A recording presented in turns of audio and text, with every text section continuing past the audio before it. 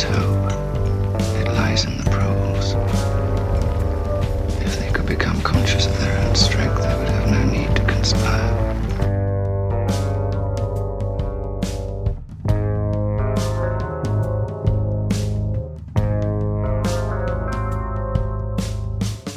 War is peace. Freedom is slavery. Ignorance is strength. Smith? 6079 Smith W? Yes, you. Bend lower. If you want a vision of the future, Winston, imagine a boot stamping on a human face forever.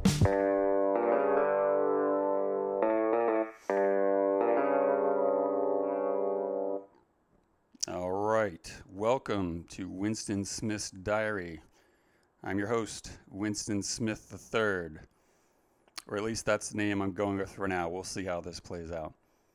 So just bear with me for a little while I get this thing started. I have a lot of ideas I want to get to as far as subject matter for episodes. I'd love to do some interviews with a lot of podcasts and free thinkers that I love to listen to.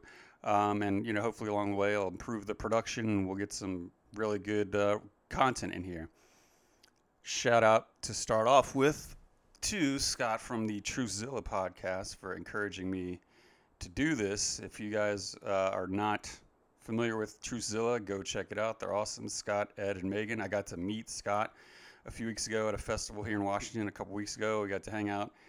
Super awesome dude, and he just encouraged me, just do it, man. Because I've been listening to them for a while, and when I think they're about to celebrate their year anniversary or so. And as I was listening to them and watching them, I'm just thinking, like, man, these people are cool as shit. If I was around them, we could hang out, we could chill, we could support each other, and try and figure out what's going on here. So he encouraged me, and thank you, Scott. And hopefully I get to talk to you on here before too long. So for the first episode, I just want to basically the template for the first episode. If you notice the title of this podcast and get the reference, then a lot of this is pretty obvious to you or just kind of remedial information. But as a springboard for what I want to do is I'm just going to take quotes and examples from the book and just reflect on the literal manifestation that we have in our current world, which is not too hard to do. But that's as a first episode. I'm just going to start with that and then go from there. So off the top, I would say one comparison I can see pretty easily is Big Brother, the omnipresent, oppressive, evil state authoritarian force in the book. I would say a lot of facets of that are reflected in Google, right? Just think about all the information and the spying that Google has. I mean, they have emails. Millions of people use their email account, myself being one of them. I've kind of switched over some of that, but I mean, they have years and years of my emails and chats. I mean, they have, a lot of people use that. That's all recorded. Obviously, they're the biggest search engine. Your web searches can say a whole bunch about you. They own YouTube and the search engine on YouTube, which is the second largest search engine in the world. So they know everybody that you're subscribing to, all the video content you're watching, live streams. I'm sure they have algorithms to put you in a box as far as, if you watch this, and this, you may get put into this category or that. A lot of people use Google Maps GPS.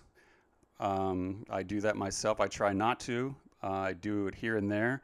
I believe they also acquired Waze, which is popular as well. I believe they acquired, so, there's no way out there. So try and look for an alternative to their GPS. They own Android, the biggest operating system for mobile phones in the world as far as number of users. So along with that, they have your contacts. They have, people you're calling and texting, and they have a list of all that. And then all these phones, most of the phones, especially today, have, they have fingerprint or facial recognition. I'm sure, they recognize your voice, and, just think about all the shit that's on your phone, all the apps on your phone, all the usage on your phone. They have all of that. They have Chrome, the web browser. I'm pretty sure that's top in market share. I don't know the exact number, but I'm pretty sure that's number one. So they have, web history, your favorites, a lot of your passwords, all locked in there, all saved in there.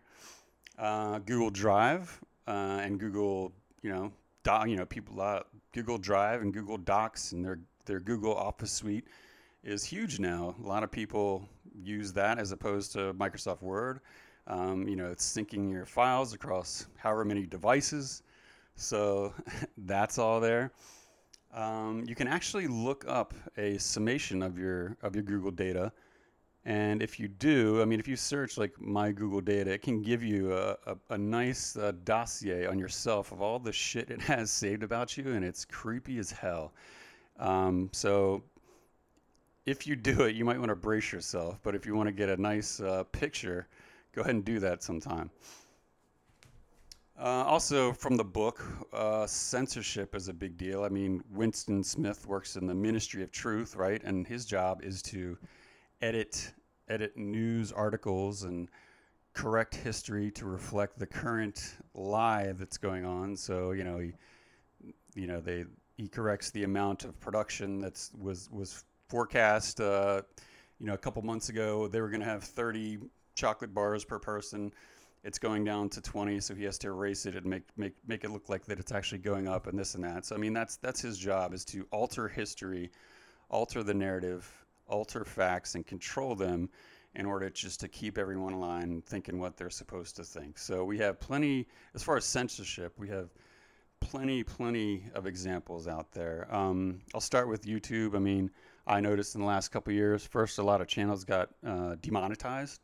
A couple years ago, I noticed a lot of people that I followed were demonetized, and then now there's just straight up, shadow banning. They'll unsub you. They won't notify you when one of your creators is going live.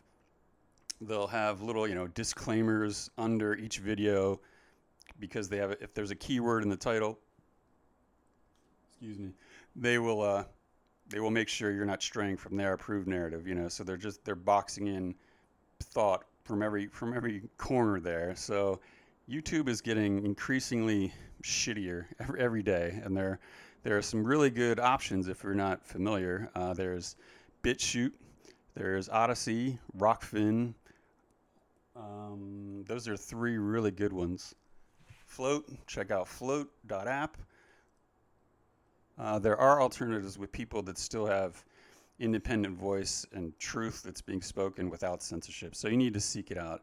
YouTube is a really nice, convenient hub for content, and they have a great app, and they have, like I said, the search engine, and they have a million videos of every conceivable subject. But I would say look for alternatives if you want more of the independent truth kind of thing, because it's not going to, there's bits of it left, but it's steadily getting chipped away at, and YouTube is a lot worse than it used to be. So make sure you check out other options, because there are a lot of great sites and content media out there that you can utilize, that you can follow to get really good information from independent journalists and interesting creators that used to be on YouTube.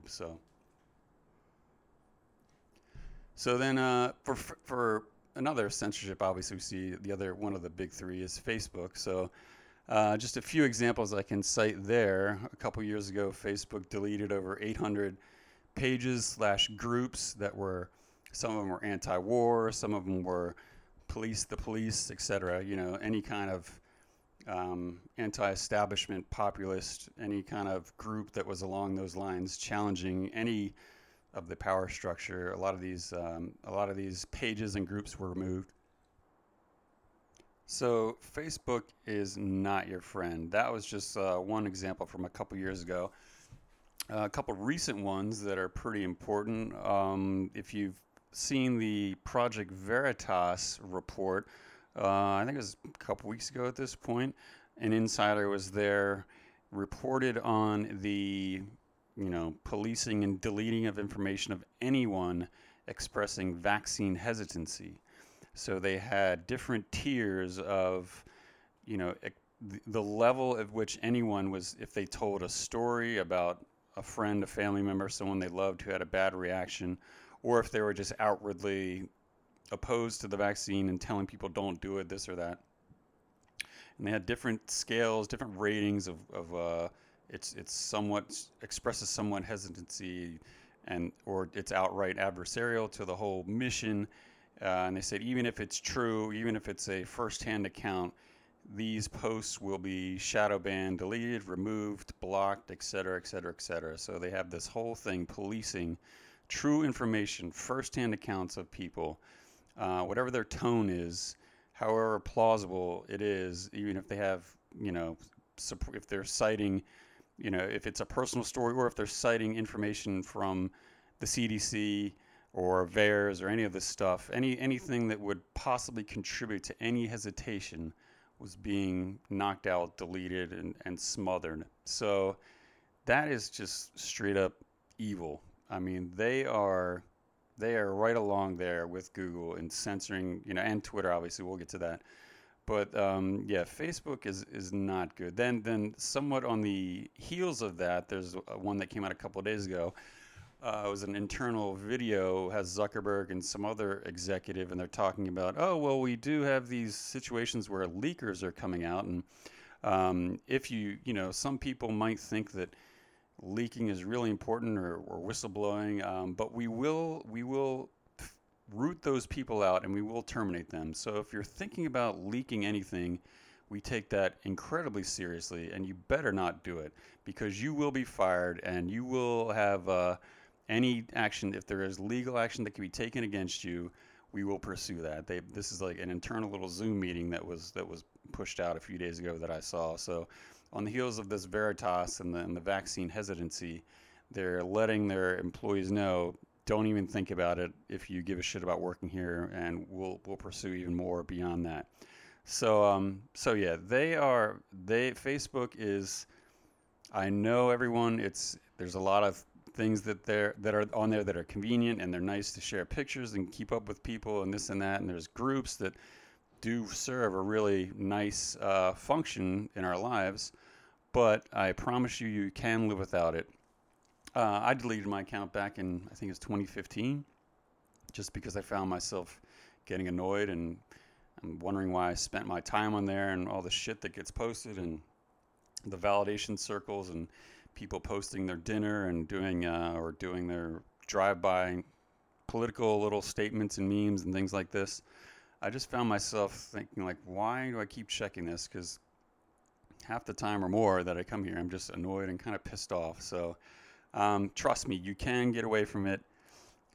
You will actually find that it can help to kind of, weed out quote-unquote friends, because, I mean, think about what Facebook has done to our social interactions and what we call friendships and our social circles and this and that. It's watered down what it means to be a friend, right?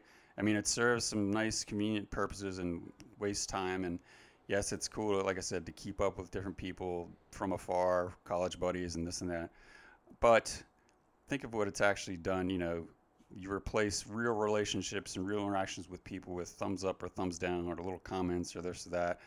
And I don't think overall it's a positive thing. So seriously think about getting off there if you haven't. You can download your whole, file of data, all your pictures and all this stuff. You can download a zip file and just get off there. And you don't announce it, just do it. Or try as best you can to get off there. You can live without it. Then we got Twitter. So I mean, they have seems like every month or two they delete somebody else or censor somebody else. But going back to last year, they did the New York Post article on Hunter Biden and his laptop and all this. The New York Post, which is, I believe, the oldest operating newspaper in the United States, and they simply just, lock their account for posting an article that was supported with facts. So, if me mentioning this is kind of upsetting to you, I guess I should let you all know. I don't subscribe to either party. Red versus blue is bullshit. If you think politicians give a shit about you or they represent you at all, then this is probably not the podcast for you. And I would advise you to, divest yourself of any emotion and any identity you associate yourself with any political candidate, because they don't give a fuck about you whatsoever. Please remove your emotions and your identity from any political party, team. You know, don't just jump into the narrative and pick a side. It's a waste of your time and energy, and they don't give a fuck about you, I can assure you. So, going back to Twitter, the Hunter Biden was that whole issue was a nice example. They deleted or they suspended Trump's entire account, and now I think I just saw the other day they're going to keep it suspended for 2 years. I mean, no matter what you think of him, and I'm not a supporter. I don't care if you are or if you're not. But how absurd is it that you're not going to let, at one time, the current president speak, and now you're going to let, I think he has 80 million followers, and you're going to not let him speak on your platform? So, okay. I don't see why you want to hide information or hide a perspective. And if you're afraid of what somebody's going to say, then I don't know what to tell you. Along the same time, I think there was Parler, who was one of their competitors, right? I guess it's seen as more pro-Trump, more pro-Republican, and what did they do? They blocked, they shut down the app and all the app stores, and anyone who mentioned on Twitter that you couldn't even write, a link to it, so they kind of shut out their competition, which is that seems a little monopolistic, a little anti-competitive. But hey, that's what they do. And then recently, in the last day, as I'm recording this, they suspended Naomi Wolf, who is a former Clinton advisor, somewhat of definitely a left-leaning personality, author, and speaker. She now works for a technology company, does a lot of different things, but she has come out against the COVID tyranny.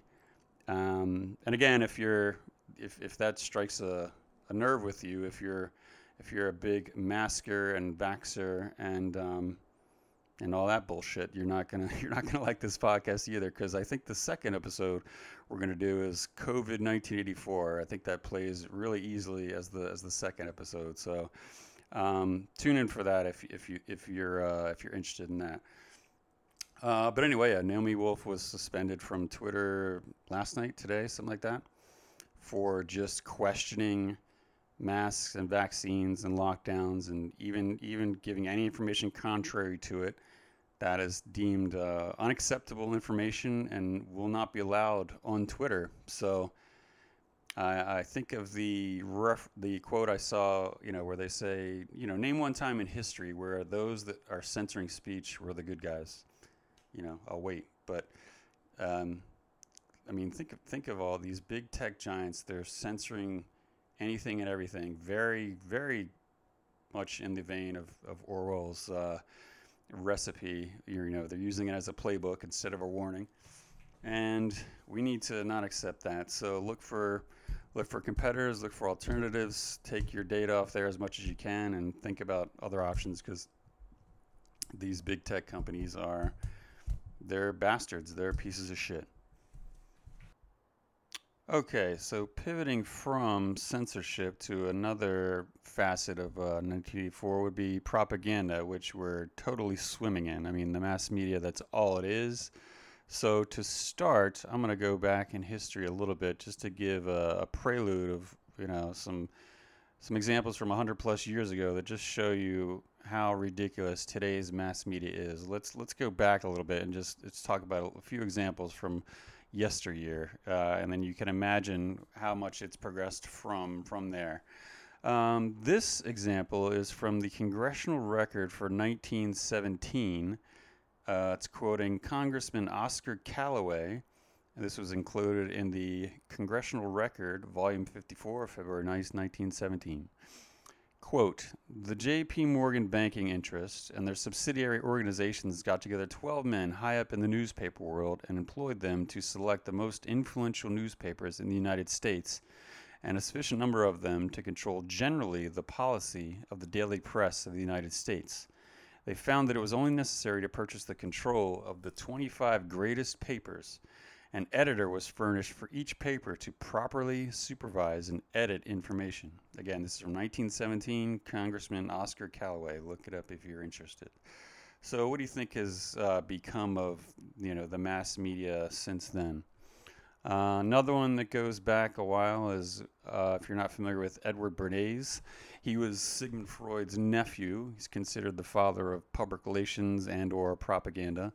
In 1928, he wrote a book called Propaganda, and this is a nice little quote from that. Again, this is 1928. Quote, "The conscious and intelligent manipulation of the organized habits and opinions of the masses is an important element in democratic society.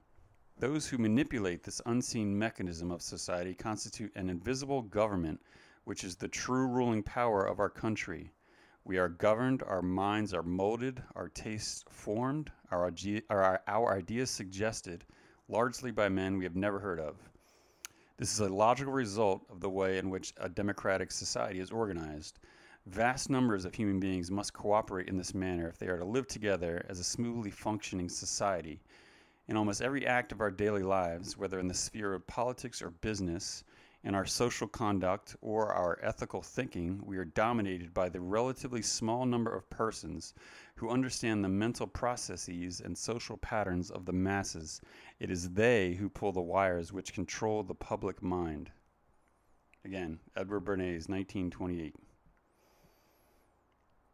Then I'll jump up to, if you're familiar with Project Mockingbird, Operation Mockingbird, CIA.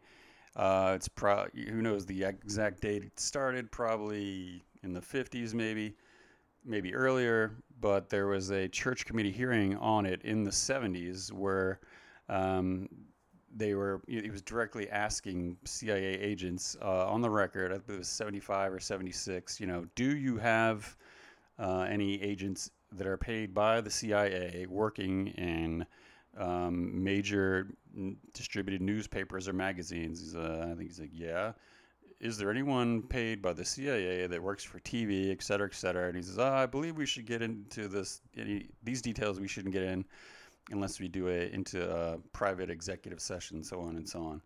So that was in the 70s, and the CIA, Mockingbird, they have assets, they have agents, they have people that manipulate media outlets, they have people that work directly for them and mold the argument how they choose.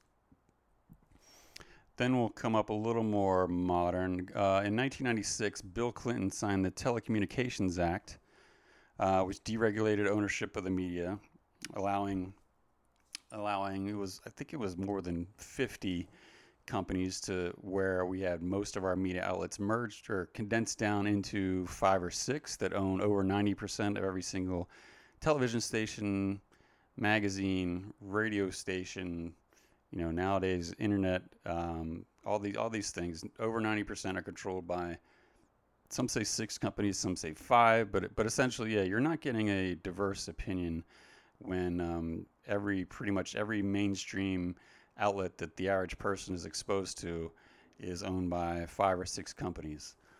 And so a big catalyst for that was Bill Clinton in 1996, if you look up the Telecommunications Act. Obama signed the Smith Modernization Act of 2012, which legalized propaganda that was formerly restricted to foreign countries and foreign operations, which the CIA is supposed to be restricted to, and made it legal to use that domestically on United States citizens. So, they don't make these laws just for fun. If they're going to, sign a bill and this and that to make it legal, why would you think they wouldn't use it? For a more recent example of this, we have there was another Veritas, hats off to them again, a video of Charlie Chester from CNN, who they lured him in. I think he was going on dating sites, and they had apparently women who were taping what he said as he's talking about working at CNN. He's like the technical director or something like this, and he just openly admits, yeah, we do propaganda. We get people to tune in. We want all the eyeballs we can. We use fear. We have the corona death numbers scrolling on the Chiron as much as we can. We have all these graphs showing the most fear-based propaganda we can, because if it bleeds, it leads. And he's saying that there's a actual red bat phone that he gets as the broadcast is going from, I think, is it Zucker, the main guy at CNN, saying, "Hey, I don't see anything holding people here. We're not gluing them enough. Crank up the graphics, crank up the death toll of COVID and this and that." He just openly admits that that's how they operate. They're there to use fear and propaganda, and they walk people down a conclusion just by how they talk. The people they have on, the words they use, how they frame an argument, and the questions they ask. It's all leading the guests and the audience to just find the conclusion that they want. And he just openly admits this over and over and over and over.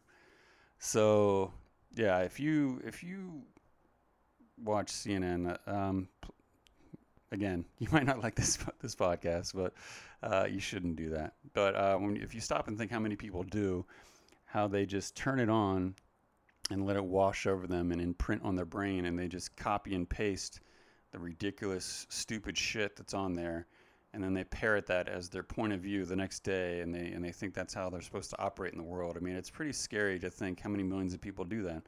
I mean, they get home and CNN and MSNBC are their backdrop.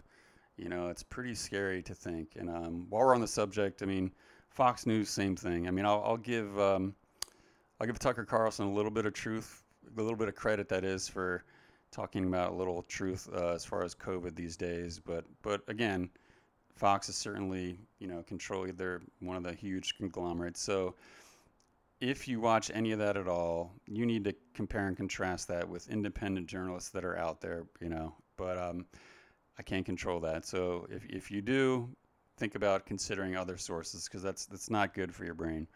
One more thing we'll look at is obviously Russiagate was a big waste of time, big pile of stupid bullshit with no proof.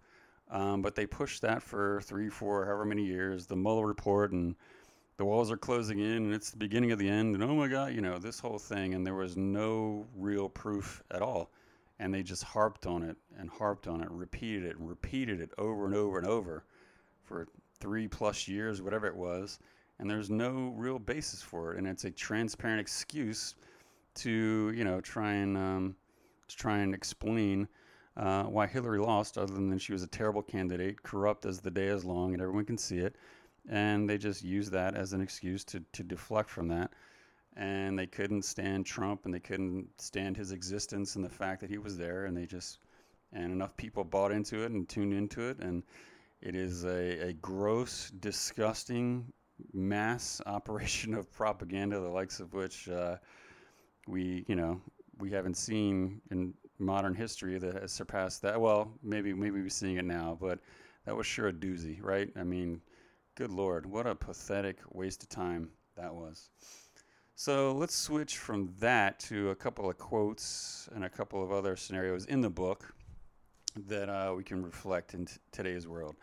A nice one is, the quote a lot of people know is, "War is peace, freedom is slavery, ignorance is strength."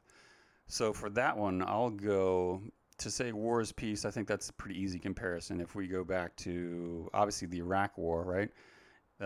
It was justified that, Iraq was involved in 9/11, and we have to preemptively strike. We have to make sure we cut out their ability to attack us or do anything else. So we have to start a war without the approval of Congress, using the AUMF, the Authorized Use of Military Force. I'm just going to preemptively strike and take out Saddam and take Iraq, because I'm accusing them of being related or being involved in 9/11 and helping, Bin Laden and all this bullshit. So that to me is a pretty just right on the nose example of war is peace, right? And I think as far as right now, I believe, how many countries does the U.S. have troops in? 6, 7? I can't keep track, So yeah, there's no longer congressional approval needed, apparently, for acts of war and deploying troops and engaging in hostile military actions and with whatever enemy they want to prop up. So war is peace is definitely in effect. Freedom is slavery. I can think of the first one that comes to mind as we see again with COVID, this narrative that's spindling out right now, but even the suggestion of a vaccine passport to me, right? You're saying, oh, you can be free, you can have your life back if you just take this experimental vaccine and then let me track you wherever you go. We're going to give you an app and I'll let you in a restaurant or a sports venue or the grocery store or whatever it is. The very suggestion to say that you can have freedom if, right there, doesn't make any sense. You can have freedom if you take an experimental injection and then I track you wherever the fuck you go. Freedom is slavery. I mean, get the fuck out of here. Ignorance is strength. I mean, that goes back to, as far as I see, those people that watch CNN and MSNBC and just, they're not aware of, they're not being informed by the news at all. I mean, they don't know what's really going on. They're just wrapped up in their lives. I mean, some people have no choice. They don't have time. They're trying to make a living. They're trying to make sure their kids are okay and get them in school and pay the bills and just, make it to work and back home in one piece. And they don't have time to dig down. And I get it. Not everyone can do it or is inclined to do it. But then some people just revel in it, right? They're totally ignorant, and that makes the state strong, right? So if the populace doesn't know what the fuck is going on, then their allegiance to the state and to the leaders are really strong, and we have a really, a good 2 minutes hate at whatever enemy they want to wave in our faces, right? So yeah, that's how I think ignorance is strength kind of plays out. Another one we have is the scenario where they talk about Oceania and East Asia and Eurasia, right? So at one time, we're allies with East Asia and we hate Eurasia. And then the other time, we hate East Asia and we love Eurasia. And they flip back and forth, right? So depending on the agenda of the day, certain countries are allies when before they were enemies. I mean, right now, and if you look at... apparently there's evidence that we've supported ISIS and Al-Qaeda and people related to that in Syria and in other countries in the Middle East to meet certain tactical objectives, right? So you swear that they're the most horrible terrorists ever, and then you ally with them, you support them, give them weapons, give them tactical assistance for different little objectives. That's pretty gross. So... I mean, they can swap in a new boogeyman, a new enemy, whenever it's convenient. Okay, moving on to another quote. Another favorite of mine is, who controls the past controls the future. Who controls the present controls the past. Right? So if you control history as people perceive it, which is definitely the case right now. I mean, I'm just starting to educate myself on some of the more real, full history of the past 100+ years, just getting somewhat of a more real glimpse to it, and it's mind-boggling if you really know how we've led up to this point with the stuff that we've talked about with propaganda and censorship, how it's been going on forever. And we're experiencing Plato's cave, we're experiencing propaganda. We don't the real history of events and how they were actually motivated and catalyzed and what made different things happen. The average American doesn't know nearly half of the actual history that has gotten to this point, and what chess pieces and who are the people actually playing the game, moving the pieces on the board are, right? So if you actually control history and the consensus that is built around that, then you control the future, right? You control the past moving forward, because if you just accept that with which you're presented, and if you're not inclined to question it or go against the grain, you'll just accept the power structure as it is, and you just kind of move along, right? So if you don't know actual history, then you won't learn, as the saying goes, you won't learn from it, which is definitely a problem today. And you won't be able to make an informed decision, and you won't be able to, really have any chance to dissent against what's going on if you don't know the actual root and of where this has all come from to get us to where we are now. So if you control the past, then that gives you a big leg up to control the future. And who controls the present controls the past. So we go back to the 5 media companies and the power structure as it is right now. So, and then along the other lines, when Winston is working in the Ministry of Truth, it says, the past was erased, the erasure was forgotten, the lie became the truth. And then another is, history has stopped. Nothing exists except an endless present in which the party is always right. So if you manage where we think we came from, then you control what their reality is, the world that they live in. Another one that another term, not so much a quote, but doublethink, right? So the quote is, doublethink means the power of holding 2 contradictory beliefs in one's mind simultaneously and accepting both of them. So that's cognitive dissonance, right? So you have this idea of what reality is, what is cause and effect, and what the world is, and you see in your paradigm, and your worldview, and you see evidence that cannot coincide with that. Those 2 things cannot be reconciled, where they balance, and you can synthesize one reality. Like, this set of facts cannot exist with these other set of facts that I believe to be true. But that principle doesn't seem to stop a lot of people from doublethink these days. They have to intellectually know that something isn't right, but they just go along anyway, right? So that's doublethink for you. Another one I like is, here's the quote: "The party told you to reject the evidence of your eyes and ears. It was their final, most essential command." And along those lines, another one is, "The heresy of heresies was common sense." So again, goes back to cognitive dissonance in a way. Like, I know that this isn't right. I know that they told me we were at war with East Asia a couple months ago. Now they're telling me that they are our most favorite ally, and they have been for decades. Oh, wait a minute. That's not right. Wait a minute. That's not true.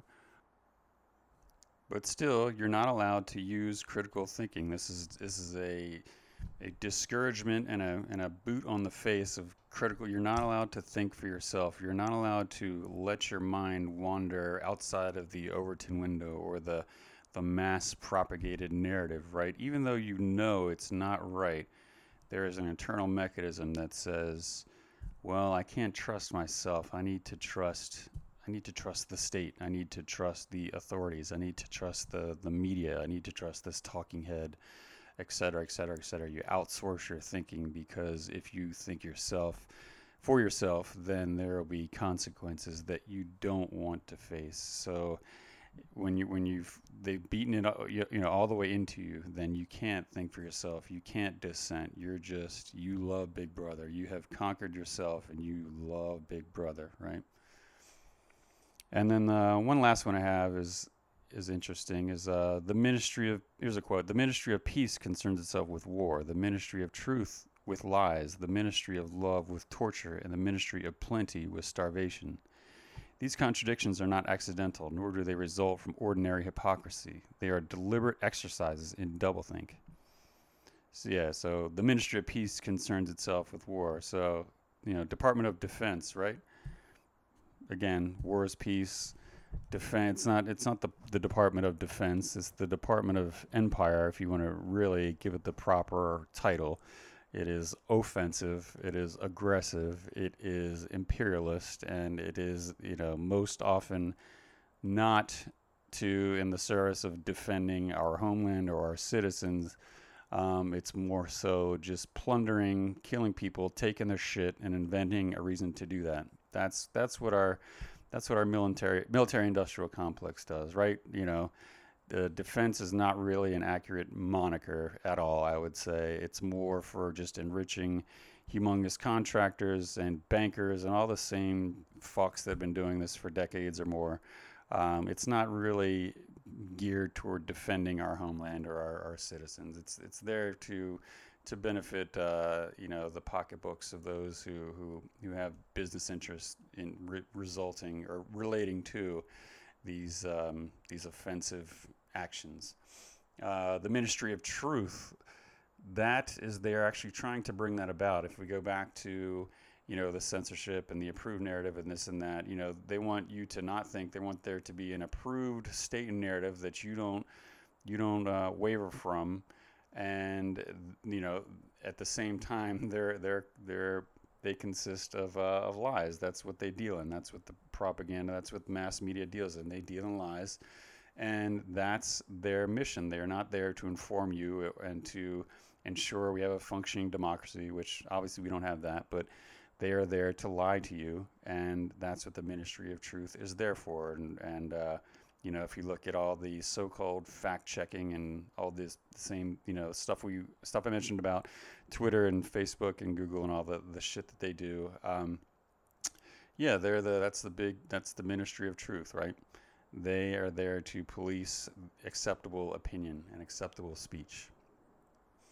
The Ministry of Love with Torture. I don't know if there's a literal reflection of that, but the Ministry of Plenty was dealt with starvation. That's interesting. So that sounds like, apparently we have all these. To me, the Ministry of Plenty was starvation. If you look at all these left-wing big cities and all the tents that are out there, obviously there's something wrong with this system, right? So if you tell everybody that, the government's going to take care of you, and you advertise that as your appeal for power and for getting elected, and then you have in all these big cities thousands and thousands of people in tents, homeless, unemployed, underemployed, crime, and this and that, but you're telling them that the government cares and the government is going to take care of you. Just keep on believing, just keep on voting,